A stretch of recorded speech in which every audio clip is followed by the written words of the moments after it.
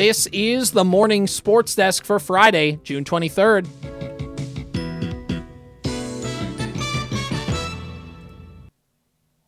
Swing and a miss. That's a righty-righty splitter, and Wong strikes out for the third time today. Now 8 strikeouts for Ryan. Joe Ryan got 8 strikeouts. He also pitched a complete game shutout, the first complete game shutout by a Minnesota Twin since Jose Berrios did it in 2018. Here's what manager Rocco Baldelli had to say about his starter. It feels great to let the players go out there and just play and let the pitchers go out there and pitch and do their jobs. I mean, he was doing his job especially well. And that's what the game is about, the players going out there and performing, and he excelled today. I mean, he was there was no way around, letting him just go out there, I think, and finishing that game because of the way he was responding as the game went on. He kept getting, I think, more and more dialed in, more and more competitive as he got closer. He wanted it more. Yeah, I mean, Joe Ryan has been awesome. By the way, how did the Twins get Joe Ryan? They traded 2 months of Nelson Cruz for Joe Ryan, who will be under contract for the Twins for like the next 5 to 7 years. So I think that's, as much as we rip the Twins for their trades, and they deserve it, there's also a couple good ones mixed in there to kind of just remember that. Joe Ryan's awesome. He's really good. He's young. He does it a lot of fastballs, a lot of cutters, mixes in the slider a little bit there, but Joe Ryan throws a lot of fastballs, which is not something that guys do, especially guys who don't, like, Joe Ryan doesn't throw 101 miles an hour like some of these other guys. He gets his mid-90s, that's where he tops out at, but which in 20 years ago would be a flamethrower. In today's game, it's just average, but uses the fastball, uses it really well, and is pretty darn good.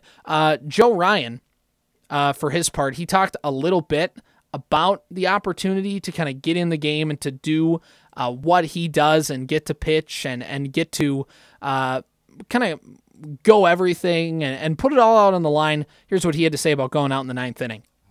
That was electric. That was awesome. I think just getting the walkout going again and then having their leadoff hitter. So it's just kind of like, oh, we're in the first again. I felt good. And I felt like I was just getting kind of warmed up. So that was nice, and the crowd was just electric. So that was pretty awesome to just walk out and hear all that noise. So, yeah, and for the people who like to point out about Rocco Baldelli pulling starters early, and Rocco didn't have a chance to pull him. I saw somebody say this is how desperate the Twins are getting. Rocco Baldelli had to let him pitch past the 5th inning, which, look, last year was 100% true and well deserved. This year, the Twins lead baseball in innings per start. So I don't know what to tell you on that front. Joe Ryan, by the way, the Twins are stinking in the All-Star voting. There's not a lot of people going out to vote for these Twins, but if there's anybody on this Minnesota Twins team that deserves to make the All-Star team, it is Joe Ryan. I know Sonny Gray's a vet. He's had a good season, but Joe Ryan has been the Twins' best pitcher this year. It's been a really nice development, especially because Pablo Lopez has been good, but not great for the Twins this year. So Joe Ryan is kind of pulling the slack for the rotation, which is still above average and one of the best in baseball, but, there's always room for improvement. Speaking of All-Stars, last year's Twins All-Star got things going. And now the 0-1 pitch, a crush to left field and deep. Down the line, back it goes. That ball is fair and gone. Whoa, way up there down the left field line. Upper deck blast by Buxton, so Correa, Buxton both launch first inning home runs, and the Twins have an early 2-0 lead. Yeah, Byron Buxton and Carlos Correa went back-to-back jacks in the first inning to put the Twins up 2-0 and pretty much give Ryan all he needed. But to which I found there's a picture when they both got drafted 11 years ago of like teenage Carlos Correa and teenage Byron Buxton like sitting back-to-back, and they both look like such 17-year-olds. Like, it looks like they got acne, their faces aren't quite fully developed, but like you can kind of, it's a hilarious picture. So I had to post that yesterday because it's really funny seeing those two guys hit absolute moonshots yesterday, Correa and Buxton. But Buxton came up to bat in the 3rd inning and decided to do it again. And the pitch is swinging a high fly ball, left center field and deep. Back it goes, deep it goes, and way out of here. Whoa, above the bullpen area in left center field. That one even deeper from Byron. 2 at-bats and 2 home runs. It is a 5-0 Twins lead. So Buxton, since that 0 for 23 slump, is now 4 for 8 with 3 home runs and a double. Not going to say Buxton's back quite yet, but a nice little stretch there for Byron, especially because somebody like me was saying a couple days ago that he didn't look healthy and probably shouldn't be playing. Oops, that's my bad. But the Twins have a 3-game series against the Detroit Tigers this weekend. 3-game series at Comerica Park, 5 o'clock pregame, 5:40 first pitch. You can always hear it on KWAD.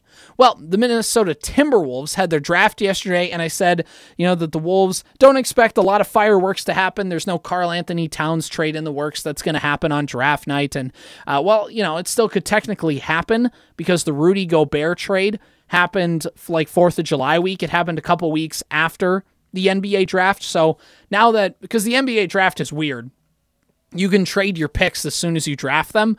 So things are still kind of in motion. There's still some fluidity. There's still some different things that can happen. But looks like the Wolves got themselves a pretty interesting player when they nabbed Wolves were at 53, pick number 53. They had a handful of second-round picks, some that they got from Utah, some that they got in a trade when they shipped D'Angelo Russell to the Lakers. Not only did they get Mike Conley, they got a pair of second-round picks.